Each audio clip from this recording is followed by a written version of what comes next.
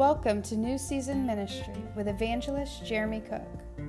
We hope today's message will challenge, encourage, and uplift you in your walk with the Lord. Enjoy the message. Of Romans chapter 5. Book of Romans chapter 5. We're going to be continuing. I told you that I was going to start a series of messages on what I would call cultivating spiritual fruit, or cultivating the fruit of the Spirit. Last week we talked about God's desire for fruit. We talked about how that every Christian ought to be fruit producers. Amen. That the Spirit of God ought to be working in our lives in such a way that when people look at us, that they see the fruit of what the Spirit of God is doing in our lives. In Galatians chapter 5 would say, now the fruit of the Spirit is this. It is love. It is joy. It is peace. It is long-suffering. It is kindness, goodness, faithfulness, gentleness, self-control. Against such there is no law. And so if we claim to be Spirit-filled people, if we claim to be people of the Spirit, that the Spirit of God is doing stuff in our life, He is working in our lives. Because how many knows that salvation is really the start of what God is wanting to do? Sure, yeah. You see, we've got a lot of converts, but we don't have a lot of disciples. We've got a lot of people that have prayed a prayer and said, Lord, forgive me of my sins. Come into my heart. And I'm thankful for that. That is the start. That is the start of everything.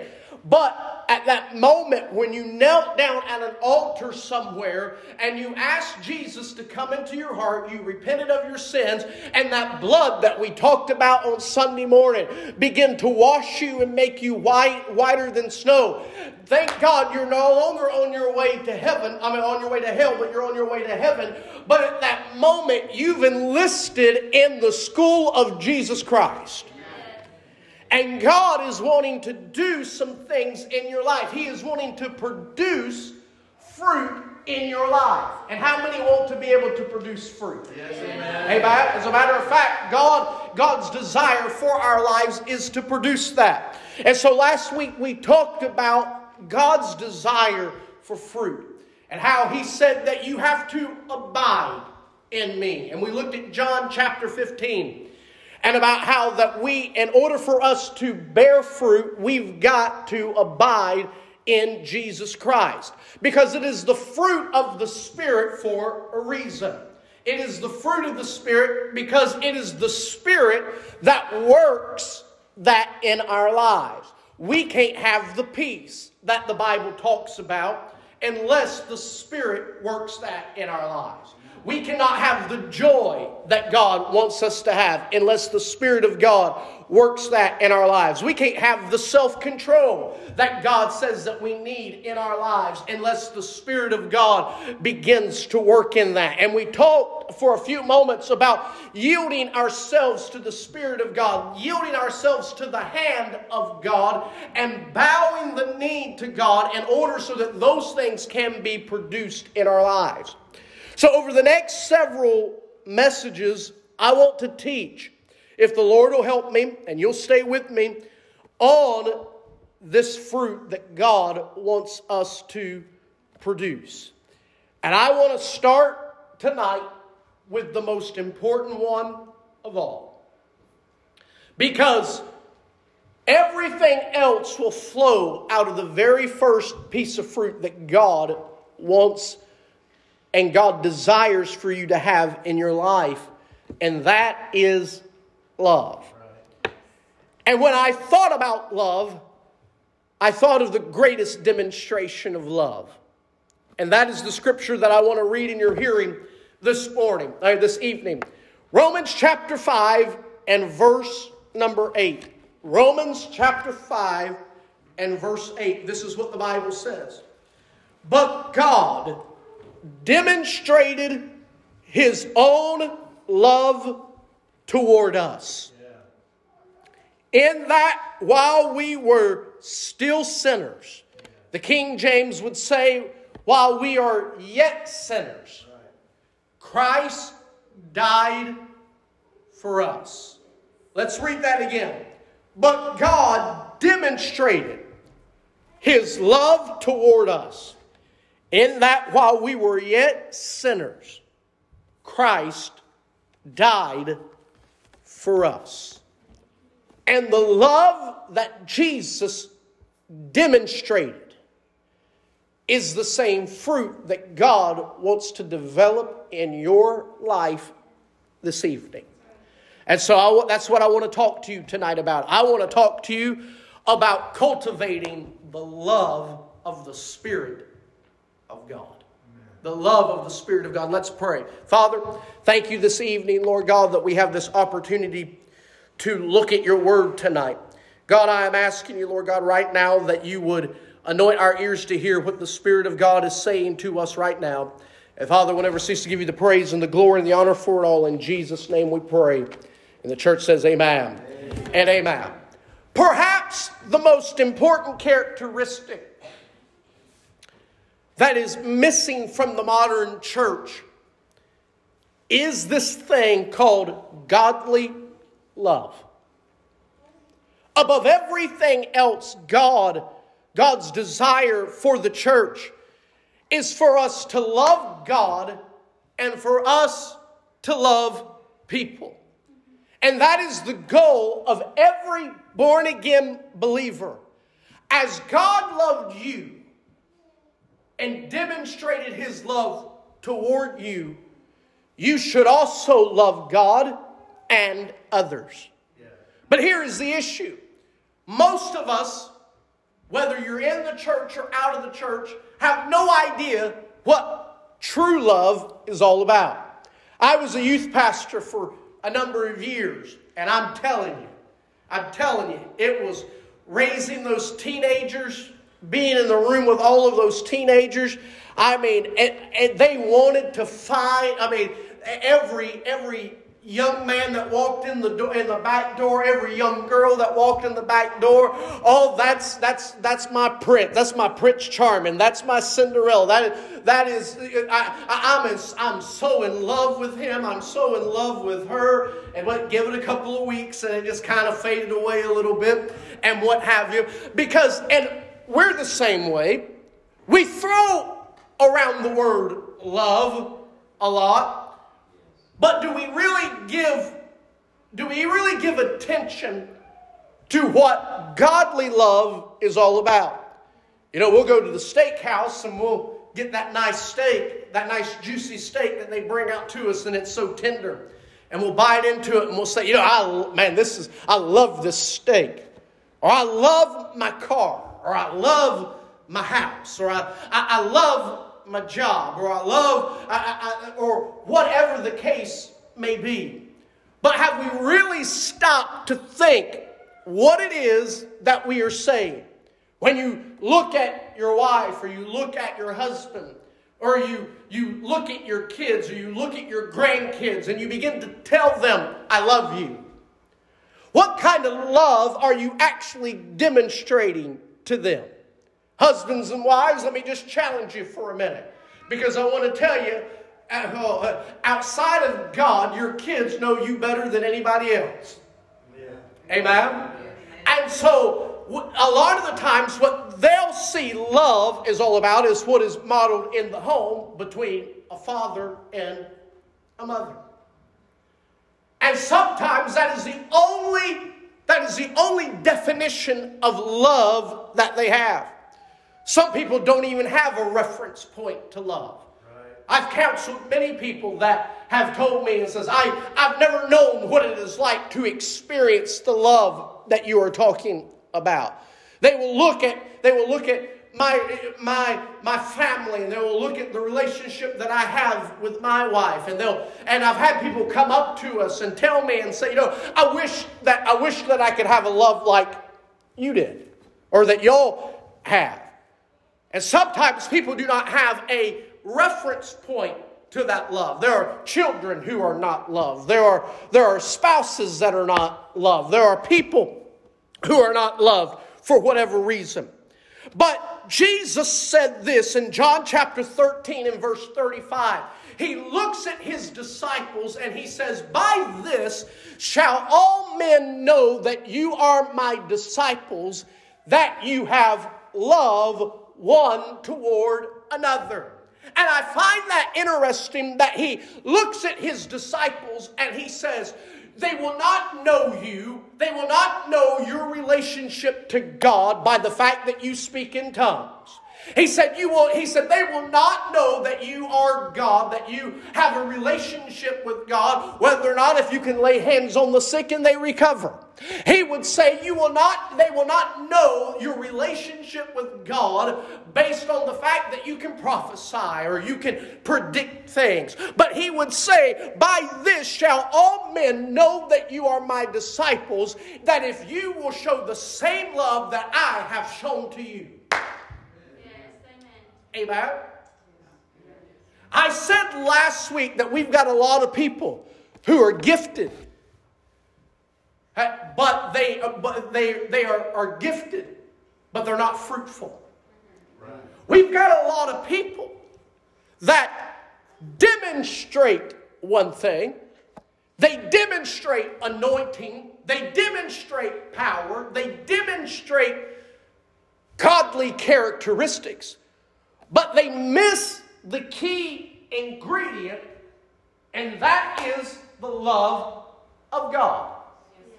Yes, sir. And Jesus said, God in the flesh would say, people will know you, not by your church, not by your giving, not by your signs and wonders. Oh, come on. Let me just plow right there for a second. Because we preach and we teach.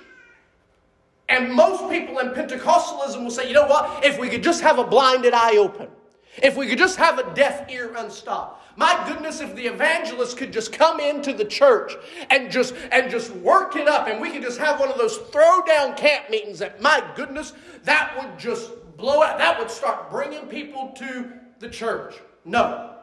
The Bible says that people will be attracted to you by the love that you show. They are not interested on how spiritual you are. They are not interested in how much Bible you can quote to them. The world is not interested in any of that. What they are interested in is whether or not if you can show the love that God demonstrated.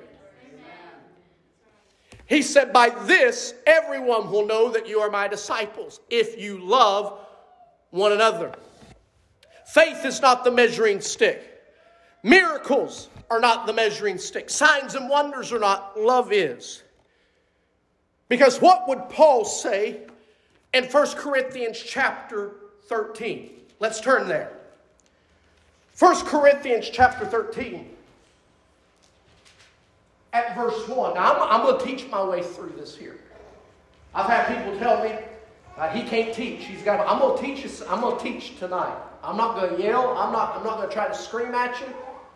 We're going to walk through this tonight. Listen to what Paul says. Paul says in 1 Corinthians chapter 13, he would say, though I speak with the tongues of men and of angels, but have not love, I have become sounding brass or a clanging cymbal. Though I have the gift of prophecy and understanding all mysteries and all knowledge, and though I have all faith so that I can remove mountains, but have not love, I am nothing. Though I bestow all of my goods to feed the poor, and though I give my body to be burned but not love, it profits me nothing. So listen to what he is saying right there. He's saying, I can speak in tongues, but if I don't have love, I'm just making noise. Amen? He says, I can prophesy and understand everything concerning spiritual issues. I can even have the greatest faith so that I can remove mountains. And he says, but if I have not love, I am nothing. I can give all my goods to feed the poor. I can even become a martyr for my faith. But if I have not love, it really doesn't profit me anything. Whew. I'm not going to do much expository on that because I think that just pretty much speaks for itself. Yeah, it does. Amen. But listen to what he says that love is. Love suffers long. That means that at times godly love will just have to put up with it. Love suffers long. Love is kind. Love does not envy.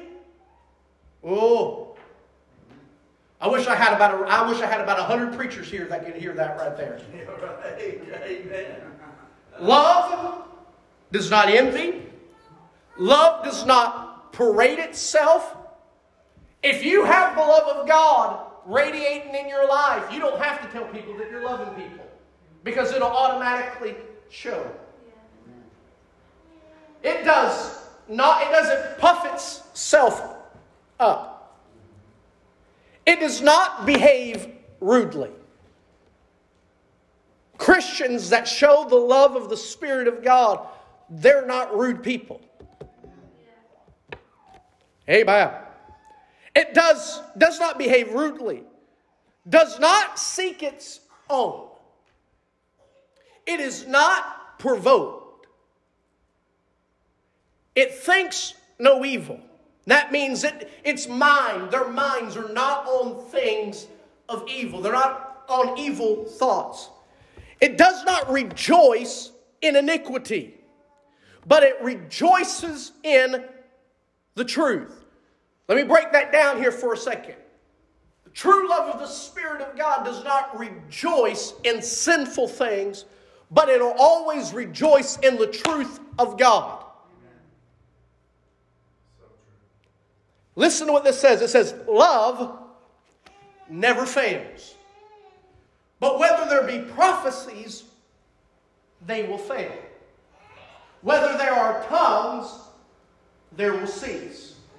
Whether there is knowledge, it shall vanish away. So what is Paul saying here? I tell you, we're going to teach here for a second. Paul is saying there is coming a time tongues will go away. There's coming a time prophecies will go away. But what is the thing that stays? The thing that stays is love. Because look at this. Oh my goodness, I'm getting ready to preach.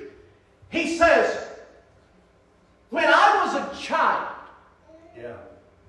I spoke as a child. Right. That means that when I was a child, it was all about me. When I was a child, I was puffed up. When I was a child, I thought on things that I was selfish. When I was a child, I would think on things that I probably shouldn't have been thinking on. But he says, now, when I grew up, or the King James will say, but though when I became a man, or basically when I grew up, I put away the childish things. Right. Can I tell you right now, Lord, help me, Holy Ghost. We've got people that have been sitting in our pews for 30 plus years and they have never grown up. We've got people because we have not yielded ourselves to the hand of the Spirit to work this out. And in verse 13 he says, Now abideth faith, hope, and love. But the greatest of these is love. And Pentecostalism, we put a lot of emphasis on faith, and thank God for that. But in God's eyes, faith is not the greatest. Woo.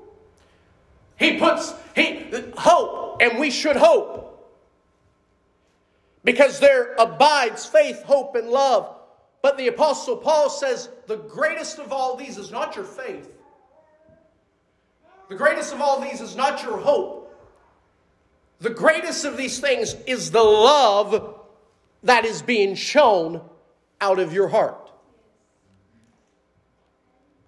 You see, that was the issue with the church at Ephesus in Revelation chapter 2. Take your Bibles and let's go there. I'm teaching tonight, I tell you. I told you I was going to teach. Let's look at this. Revelation chapter 2 and verse 1. To the angel of the church in Ephesus write, these things says he who holds the 7 stars in his hand. He's talking to the church here. Who walks in the midst of the 7 golden candlesticks. I know your works. And listen to his commendations that he gives to this church. He tells them, I know your works, verse 2. Your labor, your patience. That you cannot bear those who are evil. You hate evil. And you have tested those who say that they are apostles and are not, and have found them liars. And you have preserved, you have had patience, you have labored for the cause of my sake, for my name's sake, and have not become weary. I mean, you look at that church, if that was where we stopped at, Pastor, we would stop right there and go, wow, I want to be a part at the church at Ephesus. Ephesus was a great church. If we just stopped right there, we would see, God Himself speaks all these wonderful things, but then God says, nevertheless, I have something against you. He says, nevertheless, I have this against you. You have left your first love. He says, you believe in the right things. Your doctrine's pure. Oh, you're working for the kingdom of God. But the main ingredient is missing. And that main ingredient is the love. Your first love. And I want to jump ahead here real quick on this. And I want to say this. Love is reserved for 2 things. God and people. And I'm going to expound upon that here in just a moment. But listen to what he tells this church at Ephesus. He says, remember therefore from where you are fallen, repent. Do the first works, or else I will come to you quickly and remove your lampstand from its place unless you repent. What is he saying? He's saying, if you do not restore the love of the Spirit, I will remove your influence from people. I will remove my Spirit. I will set it aside. You won't have my presence. That's pretty harsh words right there, isn't it? Yeah. Because he puts the premium here on love. Because love is reserved. The church at Ephesus, they had walked away and left their love for God and left their love for people. Because love is reserved for 2 things. God and people. 1 John chapter 2 and verse 15 says this, love not the world, neither the things that are in the world. If any man love the world, the love of the Father is not in him. I'm going to say something bold here in the time that I have left. We love things about God. We love things about people. But sometimes we miss loving God fully and loving people fully. Yeah. You see, he says, love not the world, neither the things that are in the world. Because if any man love the world, the love of the Father is not in him. I said this before. Love is reserved for 2 people, or for 2 things. God and people. I don't have time to get into this, but read the 10 Commandments. All of the 10 Commandments are relational in their giving. The first parts of the commandments all have to do with man's relationship to God. Right. The rest of the commandments have to do with man's relationship to people. It's never things. I hear people say, that's the reason why I said at the beginning of this message, there are so many of us that will say, I love my car. I'm going to say something bold. I like my car, but I don't love my car. No. Yeah. Right. I like my house, but I don't love my house. Now you may say, man, that's why. Because here's the issue. Too many times the church has put idols ahead of God. That is the reason why the very first commandment that Jesus speaks, He says, you shall not have anything before me. You know what that really means? That means that nothing else can come in my presence. It is not that God is first and everything else follows after that. We say put God first. But that is not what God actually meant when He said, no other gods before me. He is actually saying there is nothing else that can be in my presence. And so many times what happens is we love the benefits of the relationship without loving the one that is giving it to us. Oh my goodness, my goodness. We want to come and we want to get the miracle. But we're not willing to fall in love with the miracle worker. We want to, and we see that in the natural. We used to call it, and I'm not trying to be crude in any stretch of the imagination, but we used to have an expression. Men used to have an expression that say, why do I need to buy the cow when I can get the milk for free? Because we are in love with the benefits that come with the relationship. We just don't want to become committed in the relationship. And we love coming to church. We love coming to church. And we'll even say things like, I love my church. Oh, come to my church. My church is great. I love my church. And I'm thankful for that. But God is saying this. Hey, do you love the church? Because even the church can become an idol. And thank you, Holy Ghost. And here's the thing. If you love the church, you're loving another man's wife. Why? Because Christ gave His life for the church. The church is the bride. And He's coming back for the bride. Oh, I'm preaching right now.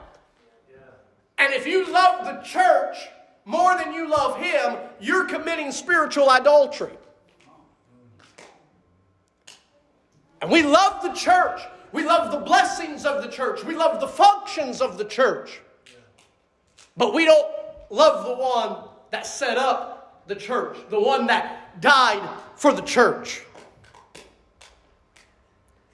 But we show love because He first loved us. Because the love that God is wanting us to demonstrate, we find in our text. He would say in Romans 5 and 8, but God demonstrated His love to us, in that while we were still sinners, Yes. He died for us. He would go on to say in John 15 and verse 13, He would say, no greater love is shown than this, that a man lays down his life for his friends. And John 3:16, for God so loved the world that He gave His only begotten Son, that whosoever should believe on Him would not perish, but have everlasting life. The godly love that God is wanting to demonstrate through you is a love that is demonstrated by sacrifice.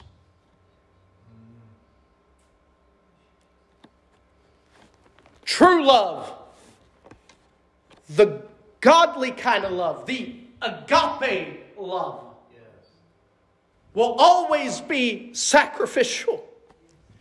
And my brothers and sisters, the cross was the greatest demonstration of God's love for all of mankind. It was the ultimate proof that God loved you.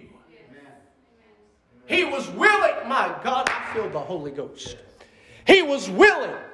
Now, we sing songs that they had to search through heaven and find the Savior. No, they didn't have to do that.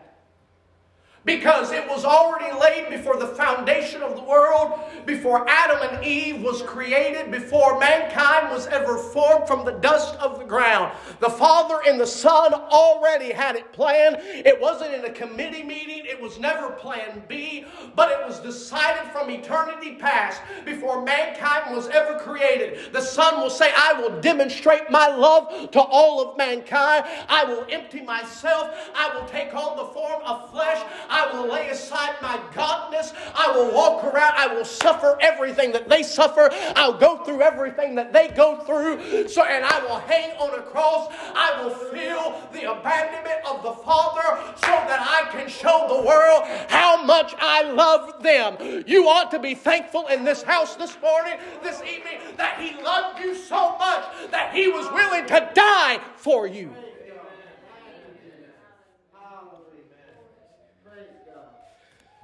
The interesting thing about this type of love is that this love is not so much about that He died, but it was who He died for. Johnny, can I use you as an example, brother? Would that be okay? While you were still drinking and didn't have a heart towards God, He looked at it and He said, I love Him. Yes, He did. Sister Still, you share those stories about how you used to live differently. Even He did not love you, and He did not love me because now all of a sudden we're preachers. He didn't love us now because all of a sudden we joined Harvest Time. He didn't love us just simply because all of a sudden we put a few dollars in the offering box back there in the back. When we were unlovable and the world wrote us off, He saw something in us that He said, I love him and I love her, and I am willing to demonstrate the love that nobody else can share, that nobody else can show. When He hung on a cross, the painting said, how much do you love me? And He said, I love you this much. And He hung out His arms and He died because He loved you. And the interesting thing is, He is desiring that same love be shown through you by the Spirit. Yes, amen. Because here's the thing. Give me about 6 or 7 minutes and I'll finish this up. It's easy for me to love my pastor. I don't have to work at that because he's a good man. He's a Spirit-filled man. So I don't have to work all that hard. I hope you don't have to work hard. I don't have to work hard to love Brother John. There's a world out there that if I am not in tune with the Spirit of God, if I have not yielded myself to the Spirit of God, I'm going to preach. I'm going to preach and teach just here for a second. I'm going to tell you what the love of God is not. The love of God is not standing behind a pulpit and calling homosexuals every type of name under the sun. Amen. Because whether you like it or not, whether the rest of the church world likes it or not, God loves them. Yes, He does. Yes. He died for them just as well. He died for them. When we got into our political season, we got this group calling this group a bunch of names. Yeah. And we've got churches across this country that are wearing t-shirts and are chanting things that are vulgar. Yeah. Come on, good preach. Because we don't like one side or we don't like one political party. The Democrats hate the Republicans and the Republicans hate the Democrats. That is not the Spirit operating in love. Right. Amen. And when God did not die, did not send His Son into the world to save the Republicans. Come on, amen. Right. He did not send His Son into this world to die for the Democrats. Amen. He sent His Son into this world to redeem all of mankind back unto Him. Amen. Good preach. And if you, my God, and if we can't let that be demonstrated, I don't care how much you speak in tongues. I'm not trying to beat anybody up. I hope y'all understand that. Good preach. But it doesn't matter how many times you speak in tongues and how many times you interpret tongues. If the Spirit of God, if you're not yielded so much to the Spirit of God that love does not flow through you in such a way, it drives you to love the unlovable. Because here was the thing. There was a day and time I was unlovable. Yeah. There was a time that the church didn't love me. There was a time because I didn't look like them. And I didn't act like them. And I didn't say the things that they did. And it took 15 years of my life, I'm preaching here, to find one church. I was raised in church all my life, Pastor. And it took 15 years to find a church that demonstrated the true love of the Spirit of God. And that is what broke this hard heart of mine at 15 years of age. Because listen to what he says here, and I'm just almost done. Jeremiah 31:3. The Lord had appeared to him from afar, saying, indeed, I have loved you with an everlasting love. Therefore, with loving kindness, I have drawn you. You know what draws somebody? What draws somebody is not your spirituality. Amen. What draws is not what church you go to. Come on. Yeah. What draws people is the love of God.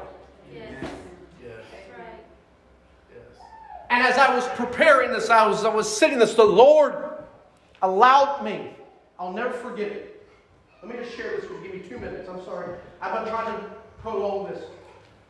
But I feel like I need to share this. In 2015, May of 2015, I found myself in Rome, Georgia. I may have shared this before. If I've shared it before, then just bear with me here. I found myself in Rome, Georgia, on the campus of Berry College, right outside of Rome, Georgia. I was overlooking the hills and the mountains that were there.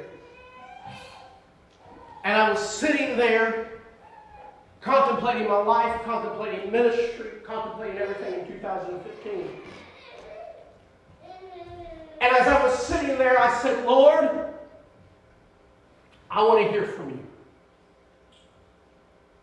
What do you want to tell me? I even said, speak, Lord, for your servant is hearing. And Pastor, these are the words that he spoke to me. He said, Jeremy, you do not love people the way I love people. I wasn't expecting him to say that. I was expecting him to give me some sort of, you know how we are. I want some deep revelation. Show me something in Scripture that I've never seen before. Give me that deep stuff. But God just simply told me, Jeremy, you don't love people the way I love people. Immediately the convicting power of the Holy Spirit came down to where I was at on that hillside. I began to weep. And I said, God, help me. Brother Johnny, this is the words that he said to me. He said, yield yourself to me. Pastor, I thought I was you. I'm preaching. I'm traveling this country preaching. I've seen blinded eyes open. I've been in services where demons have been cast out. I've seen people flood the altar after I've given an altar call, and I've seen at one time, 150 people at one time give their heart and life to the Lord. I thought I was yielding. And the Lord spoke to me in April of 2015 as I was on that hillside. He said, Jeremy, you don't love people the way I love people. And that broke me. And I began to repent, because here's the thing. If I had not have repented of that, everything that I had done prior to ministry wouldn't have amounted to a hill of beans.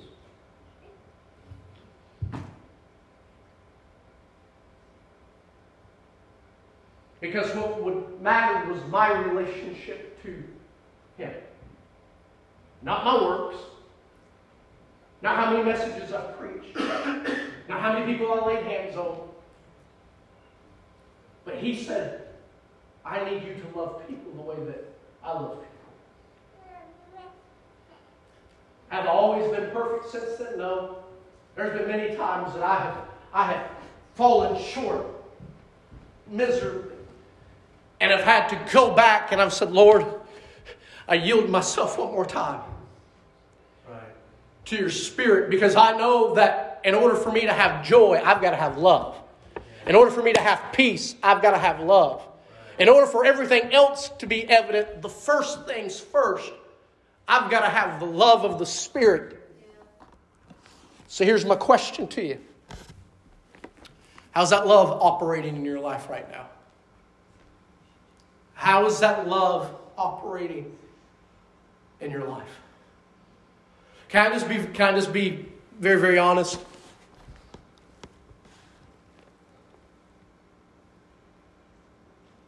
You know what love will do? Love will make you love someone that the rest of the world hates. Yeah. Can I just say this? And again, please don't misunderstand. I'm not trying to be political at any stretch of the imagination.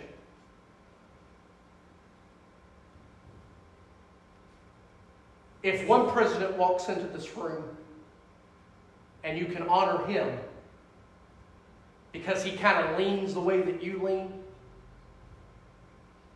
and then the other president walks into the store and because he leans differently than you do, and you can't honor him and love him in Christ,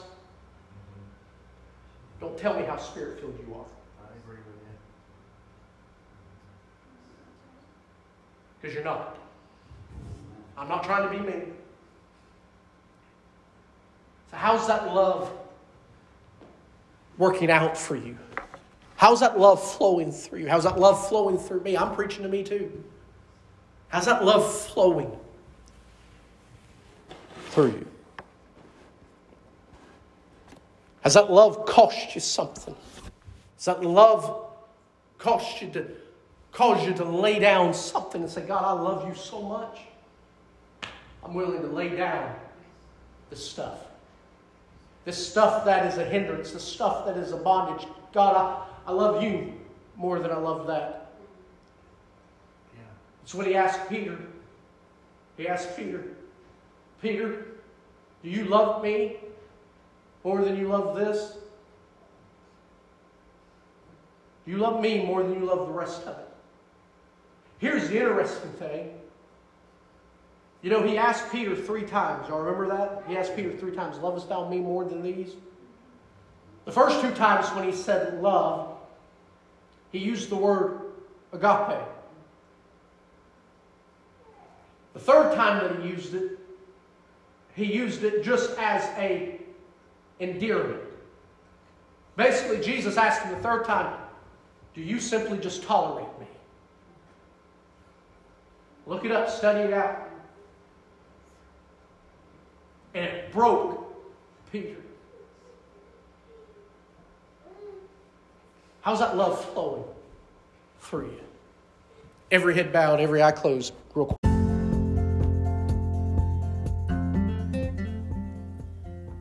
We hope you enjoyed today's message by Evangelist Jeremy Cook. If you would like more information regarding New Season Ministry, to schedule Jeremy to minister at your event, or to support the ministry with a love gift, please contact us at 859-404-4007. Or you may email him at pastorjeremycook@gmail.com. God bless, and we will see you next time on New Season Ministry.